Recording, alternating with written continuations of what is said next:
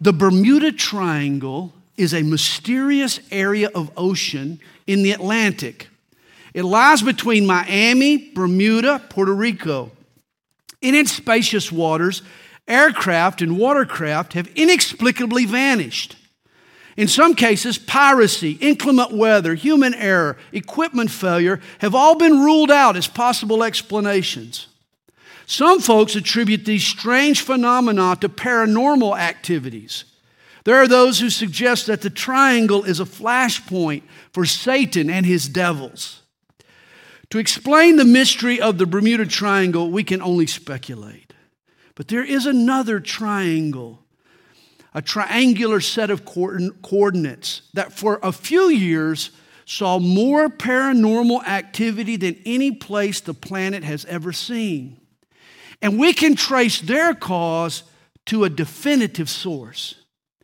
During the first half of the first century, on the northern shore of Israel's Sea of Galilee, paranormal and supernatural phenomena occurred with great regularity. Storms mysteriously ceased. A sack lunch of fish and chips was multiplied to feed 15,000 hungry stomachs. A surfer was seen on top of the water's surface without a surfboard. Lame legs began to leap and walk. Even a little girl was raised from the dead. Call it the Gospel Triangle. The area between three cities, a mere 3 miles apart, Capernaum, Chorazin, and Bethsaida. Here Jesus did the lion's share of his miracles. The Nelson's Bible Dictionary estimates that 18 of Jesus' 33 recorded miracles, that's a whopping 55%, were performed in this small triangular area. Tonight, we're headed for the Gospel Triangle, where Jesus worked mysterious miracles to prove clearly and conclusively that he was God. Well, chapter 6 begins. After these things, Jesus went over the Sea of Galilee, which is the Sea of Tiberias. This is one of my favorite places to go whenever we visit Israel. What a majestic, wonderful place, the Sea of Galilee. The sea is actually the largest freshwater lake in northern Israel. It's in the northeast corner of the country. The lake is 13 miles long by 8 miles wide. In the early first century, a flourishing and popular city grew up on the western shore of the lake. The Romans named it after their emperor Tiberius. They referred to the lake then as the Sea of Tiberias. Now, since the Romans built Tiberias over a Jewish graveyard, few Jews lived in the city of Tiberias in Jesus' day. In fact, there's no mention of the city in the Gospels. Jesus and his men never visited Tiberias. They spent most of their time on the northern shore, the Jewish area, what we're calling tonight the Gospel Triangle. Verse 2, then a great multitude followed Jesus, because they saw his signs which he performed on those who were diseased. And Jesus went up on the mountain, and there he sat with his disciples. Now apparently Jesus retreated to escape the crowd and have some alone time with his men. Luke chapter 9 verse 10 says that the miracle that follows occurred in, quote, a deserted place. It belonged to the city of Bethsaida, which means house of fishing. Bethsaida was a fishing village. The problem, though, is in locating the town of Bethsaida. There may have actually been 2 Bethsaidas. Today, the ruins of Bethsaida have been found on a hill or a tell east of where the Jordan feeds into the lake, 3 miles from Capernaum. But the traditional site of the feeding of the 5,000 is south of Capernaum. It's a location called by the Arabic name Tabgha, which means 7 springs. The little village was built over 7 warm water springs that fed into the lake and made for a really good fishing bed. Here the mountain slopes down to the sea. Some scholars think that Tabgha was a second Bethsaida, Bethsaida of the Galilee. We're unsure of the exact location of Bethsaida, but we're certain it was located near the Gospel Triangle on the northern shore of the Lake of Galilee. We're told now the Passover, a feast of the Jews, was near. This made it early spring. Then Jesus lifted up his eyes and seeing a great multitude coming toward him. So much for escaping the crowd. They found him. They're headed his way. He said to Philip, where shall we buy bread that these may eat? Now, John chapter 1, verse 44 tells us that Philip was from Bethsaida. He knew the area. Is there a grocery store around? Jesus is asking him. We got some people to feed. But this, Jesus said to test Philip, for he himself knew what he would do. Jesus already had this scoped out, but he's testing Philip. And Philip answered him, 200 denarii worth of bread is not sufficient for them, that every one of them may have a little. Philip was known as the pragmatic disciple. Here he whips out his pocket calculator. He creates a little formula to feed the crowd. Verse 10 numbers it at 5,000 men. Of course, that's with women and children, maybe 15,000 strong. Philip figures it's going to cost at least 200 denarii. Now, this was a large sum of money, around 8 months' wages. For a modern equivalency, figure $40,000.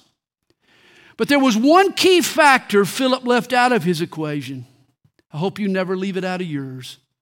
Jesus. The disciples are about to learn that no matter how little you have or how much you lack, when you've got Jesus, you've got more than enough. Well, one of his disciples, Andrew, Simon Peter's brother, said to him, there's a lad here who has 5 barley loaves and 2 small fish. But what are they among so many? Now, 3 times in the Gospels, we see Andrew. And on each occasion, he's doing the same thing. Do you know what it is?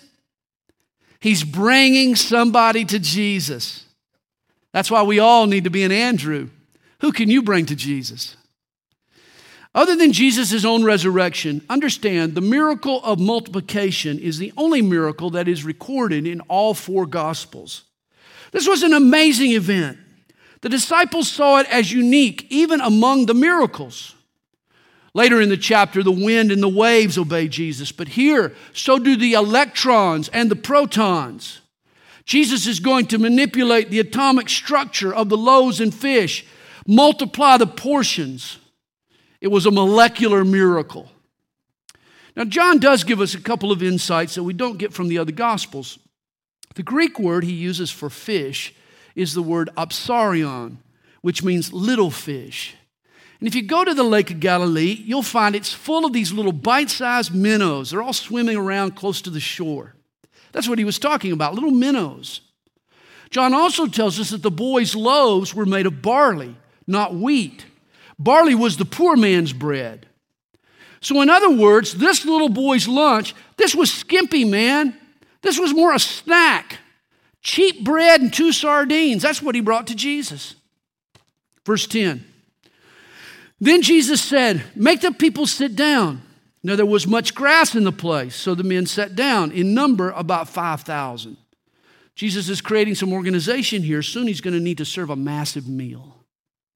And Jesus took the loaves, and when he had given thanks, he distributed them to the disciples, and the disciples to those sitting down, and likewise of the fish, as much as they wanted. A miracle had taken place. 5,000 men plus their families were fed from one kid's meal. Can you imagine? And notice, Jesus didn't just provide all that was needed. Notice, he provided as much as they wanted. The crowd was allowed to go back for second helpings and third and fourth. You know, I get tired of folks who cast a cloud of doubt over God's benevolence and his love for his people. They make comments like, well, God promises to give us what we need, not necessarily what we want. Technically, that's true, but it's only half true. For God is a father who loves his kids. He loves to bless us. He delights in giving us the desires of our heart. Sometimes we limit God. We desire stuff that might hurt us. But God loves to please us when he can. He loves to give us as much as we wanted. And so when they were filled, he said to his disciples, gather up the fragments that remain so that nothing is lost. And I love this lesson here. I hope you've learned it. Jesus never wastes a miracle, and neither should we. You see, John's gospel reveals that Jesus' miracles taught spiritual truths. The miracles always carried a message.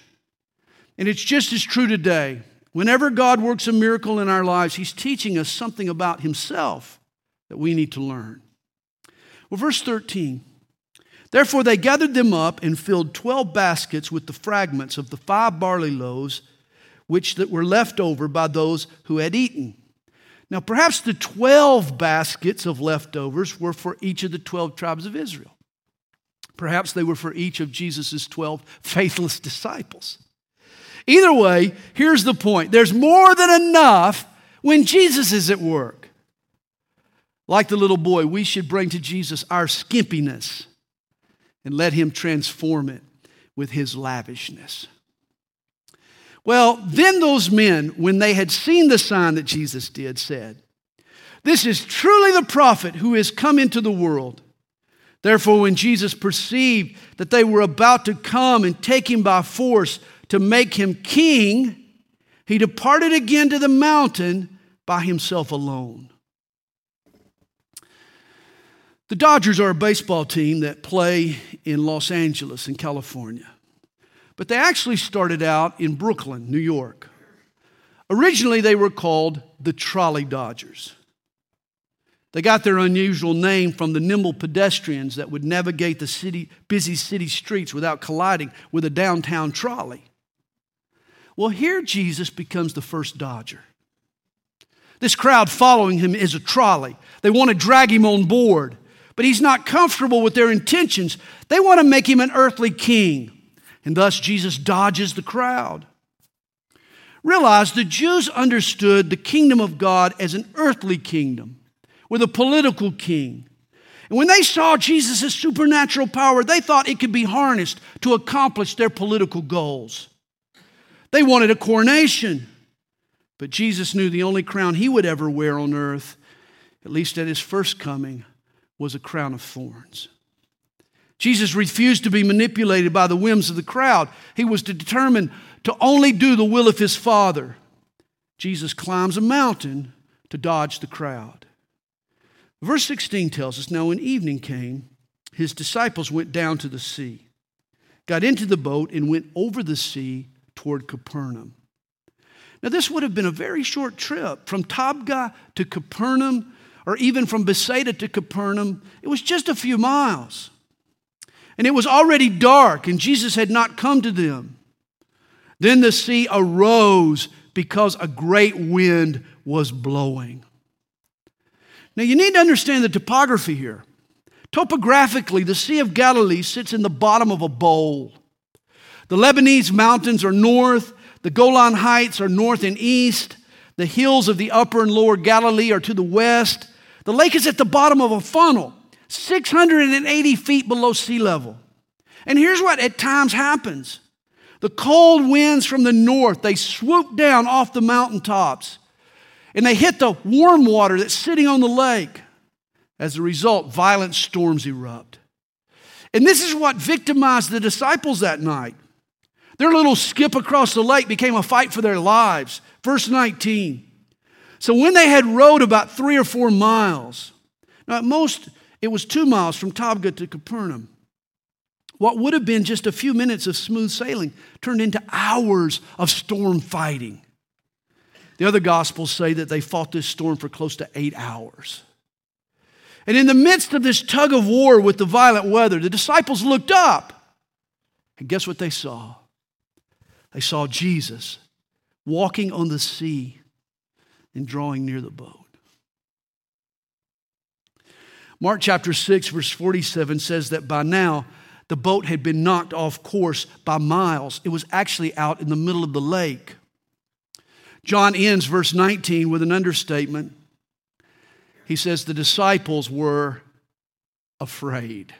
I should say so. The sudden storm and now the surprise surfer scared the wits right out of them. They're rubbing their eyes. We can't believe what we're seeing. Previously, they had been thrilled by a miracle. Now, they're being tested by a storm. And I hope you know God does both rather frequently in our lives.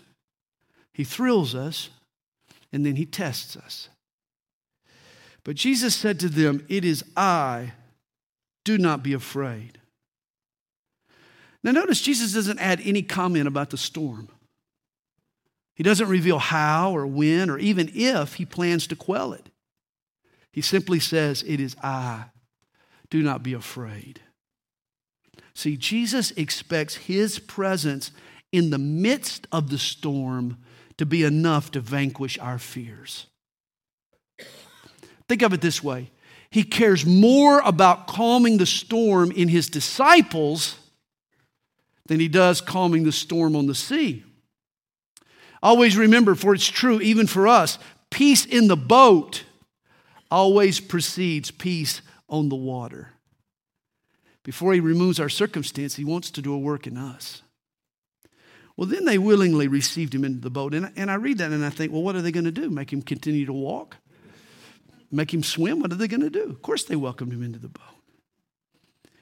Here's another miracle.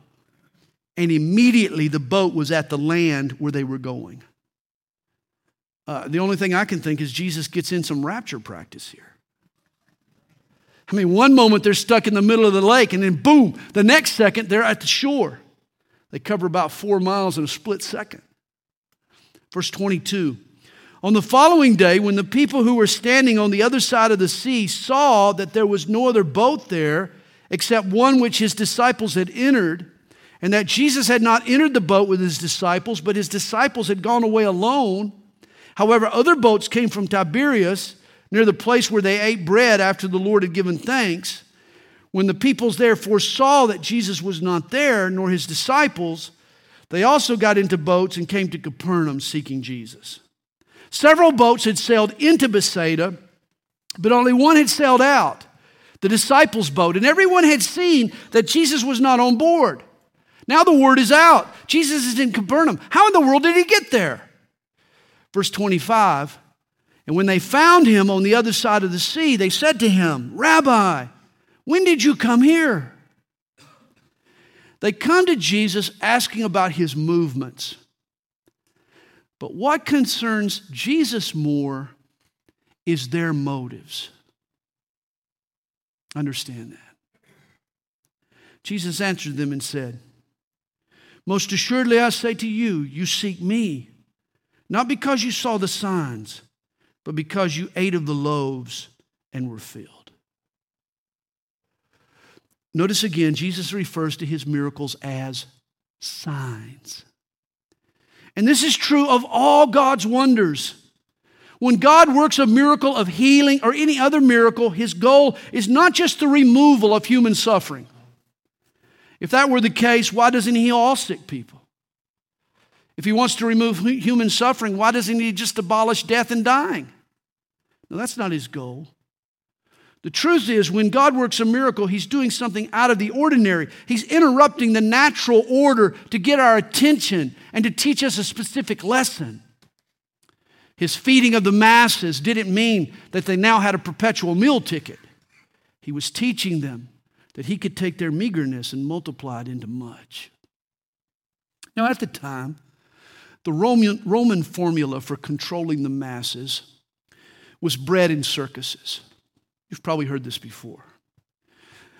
The Romans thought, just keep the public fed, keep them entertained, and they'll be content.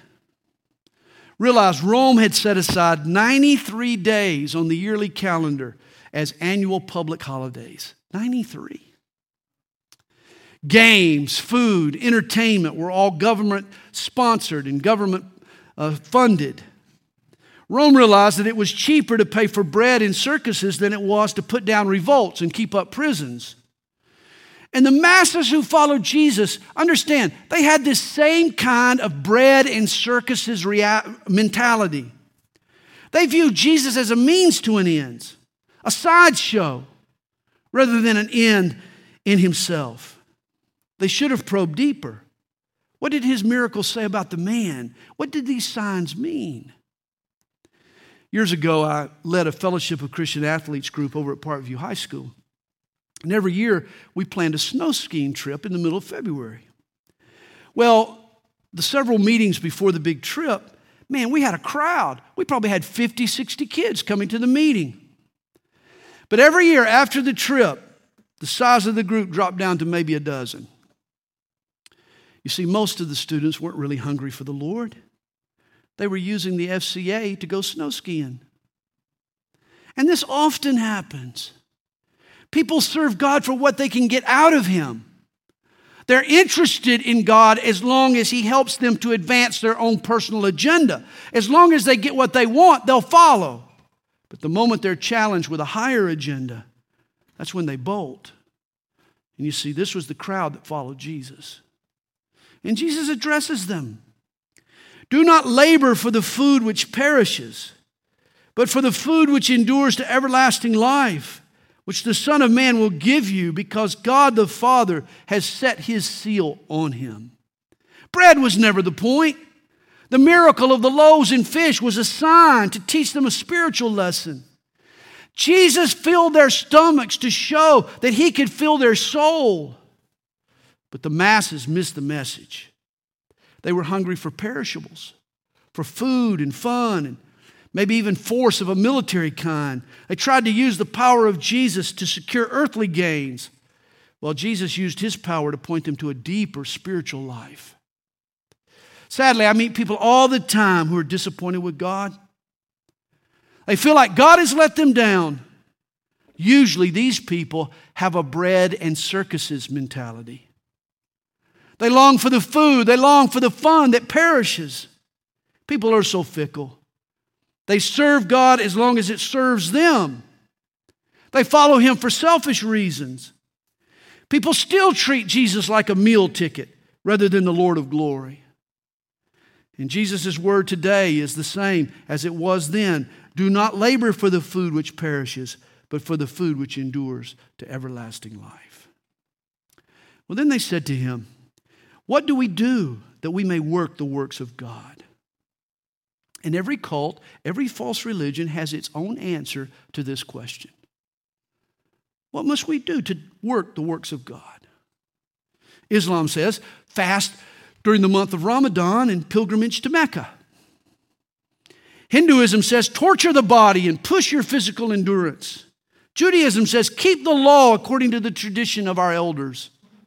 Mormonism says, follow Joseph Smith, decaffeinate, do a mission. Roman Catholicism says, do penance, make confession, attend Mass. But what did Jesus say? What does it take to work the works of God? Here is God's sole requirement. Verse 29. Jesus answered and said to them, this is the work of God, that you believe in Him whom He sent. Guys, pleasing God is so simple. Just believe in Jesus. That's all He asks. That we believe in Jesus whom He sent. All religions break down into two categories. On the one hand, you've got religions that expect you to do or be good. You atone for your sin through your own religious works and charitable deeds and moral behavior. Every religion but one fits into this category. The second category is Christianity. It claims that God is so holy that we could never do enough to please Him.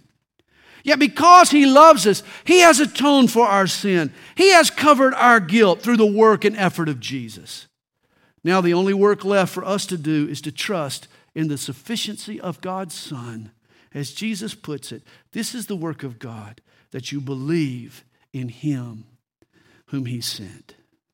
And then verse 30.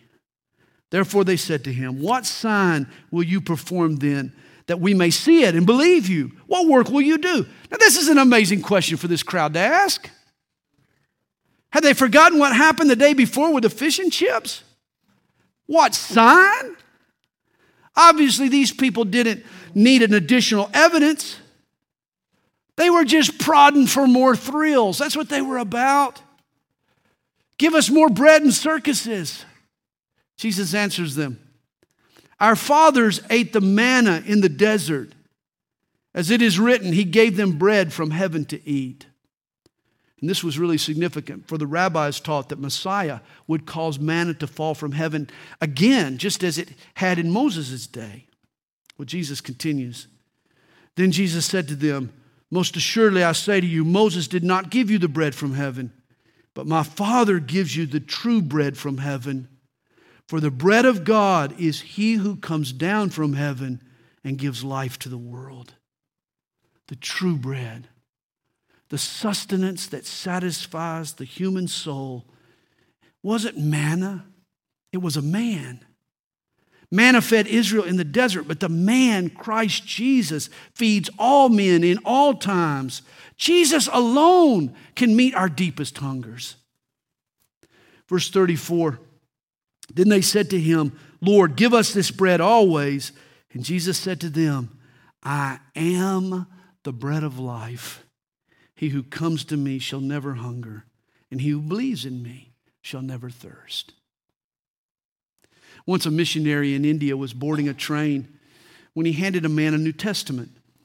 Well, the man opened it. Notice it was the Christian scriptures, and he angrily ripped it apart, threw it out the window. All the pages were blown away. You might think that would be the end of the story, but a young man in search of the truth happened to be walking along the rails that day. He reached down and he picked up a scrap of paper and he read these words, the bread of life. The Indian later said those were the most beautiful words he'd ever read. Later he asked a friend what they meant. His friend told him that they came from the Christian Bible. But a Hindu shouldn't read the Bible lest he be defiled. The man was undaunted though. He searched and finally found a New Testament, and he discovered this verse located here in John 6 where Jesus said, I am the bread of life. This young man was converted and he became a pastor. Now he's a distributor of the bread of life. In ancient Israel, bread was not just one of the four major food groups. It was the main food. It was the food on everybody's table. In ancient times and throughout the Middle East, even to this day, bread is the sustenance of life. It's the main staple in people's diet.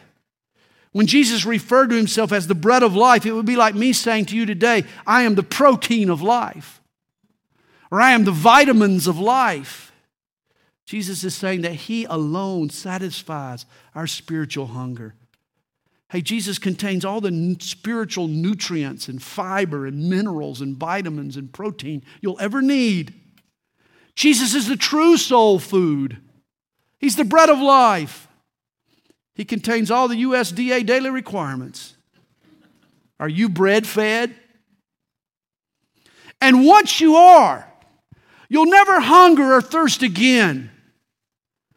I once read a survey that said people who go to the grocery store without something to eat ahead of time, you'll spend $28.80 more on food if you go to the grocery store hungry. Whereas if you eat dinner prior to going to the grocery store, you'll spend $37.25 less. When your stomach is full, you're less vulnerable to impulse spending. And so it is with the heart that feeds on the bread of life. Once you've satiated your hunger, once you've slaked your thirst with Jesus Christ, everything else loses its appeal. You're less likely to succumb to tempting impulses. Once you're used to being bread fed, nothing else can satisfy your deepest desires. And Jesus continues speaking in verse 36. He says, but I said to you that you have seen me and yet do not believe. All that the Father gives me will come to me, and the one who comes to me I will by no means cast out.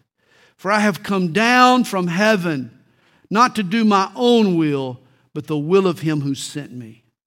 And again, this idea of Jesus coming down from heaven was a claim to deity. It was proof that he was God. See, humans don't exist before they're born. But Jesus came down from heaven. He pre-existed before his birth. Jesus was God, yet he had the heart of a true servant, for he came not to do his own will, but the will of him who sent me, he says. And may we all have that attitude.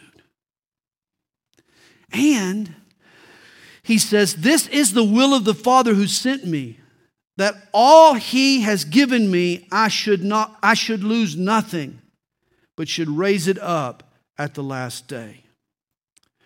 Now here's a verse that teaches what we call predestination. The redeemed are defined by Jesus as all the Father has given me. The idea is that God chose in advance those who would be saved and gave them as gifts to His Son. But notice the very next verse teaches the opposite doctrine, what we call man's free will.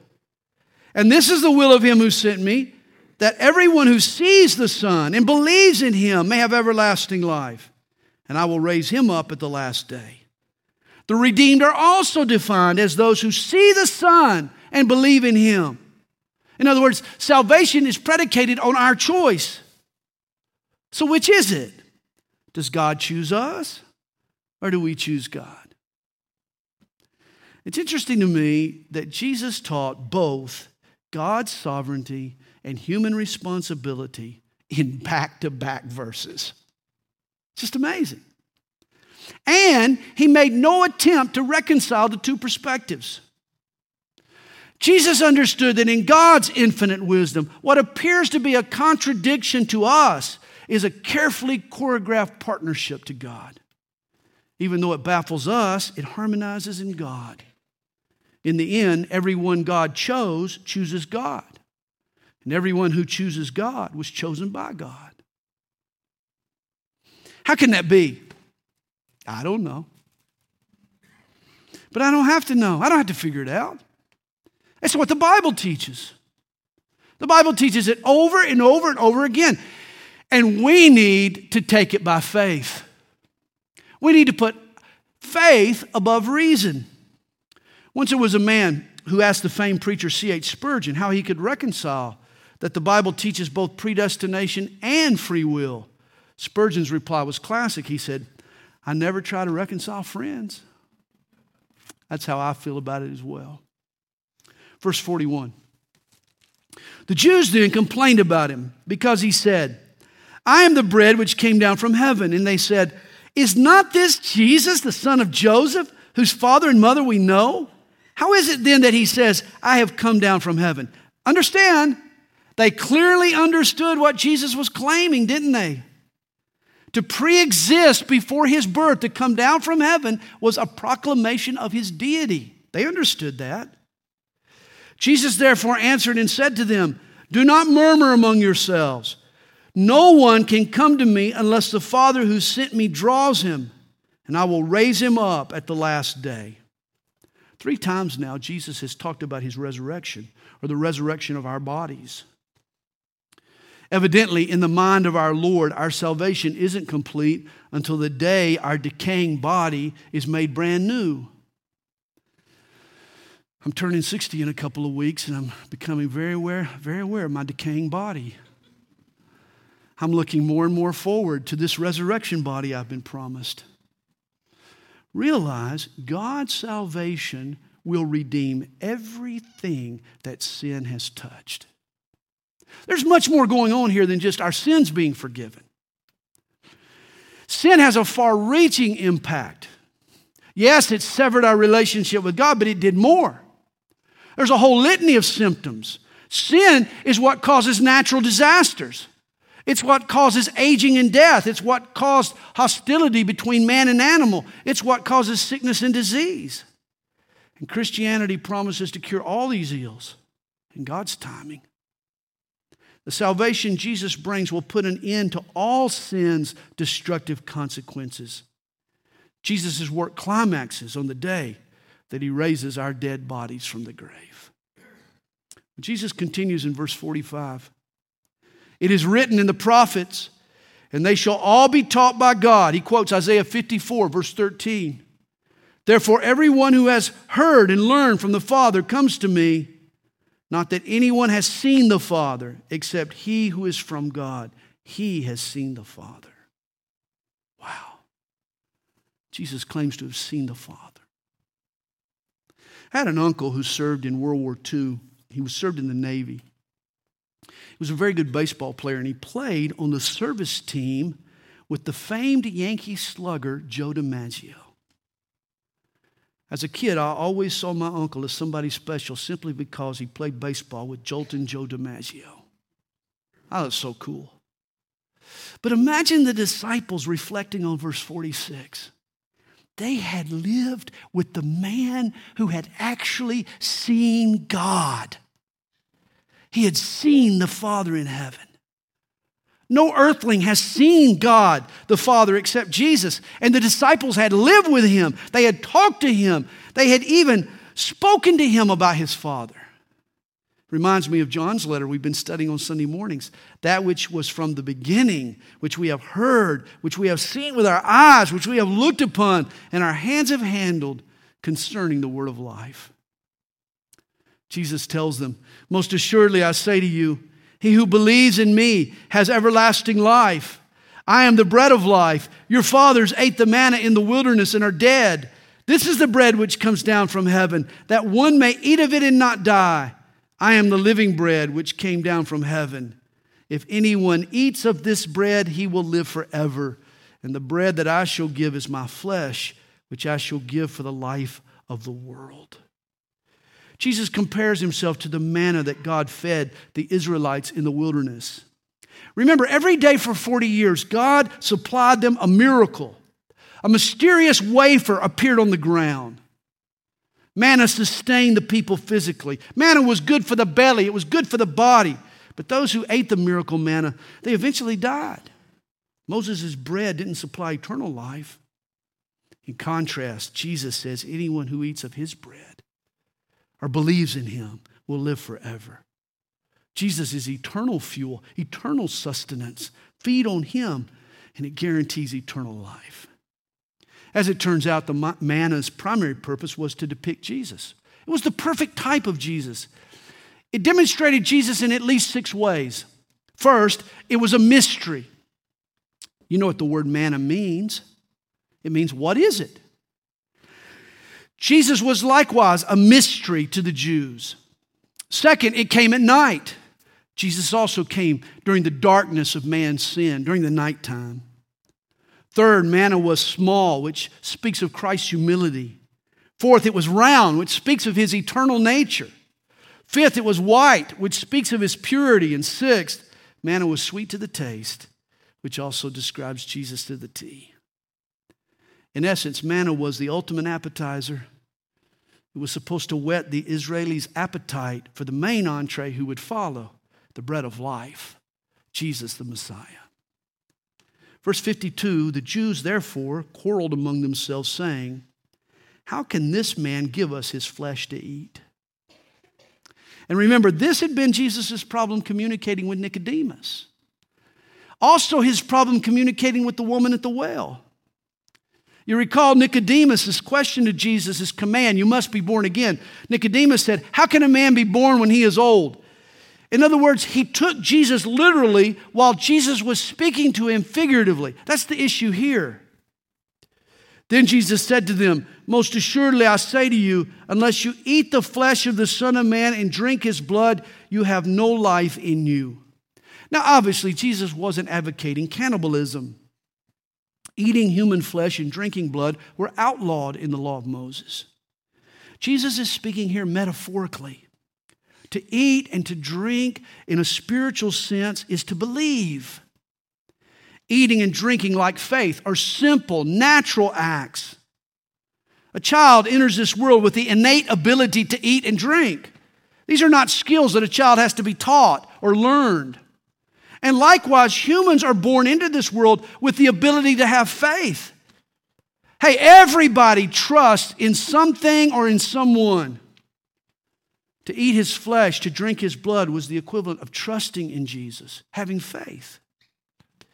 It's sad when it comes to communion, Roman Catholics have made the same mistake that Nicodemus and the man in the well, and the woman at the well, and the Jews here made.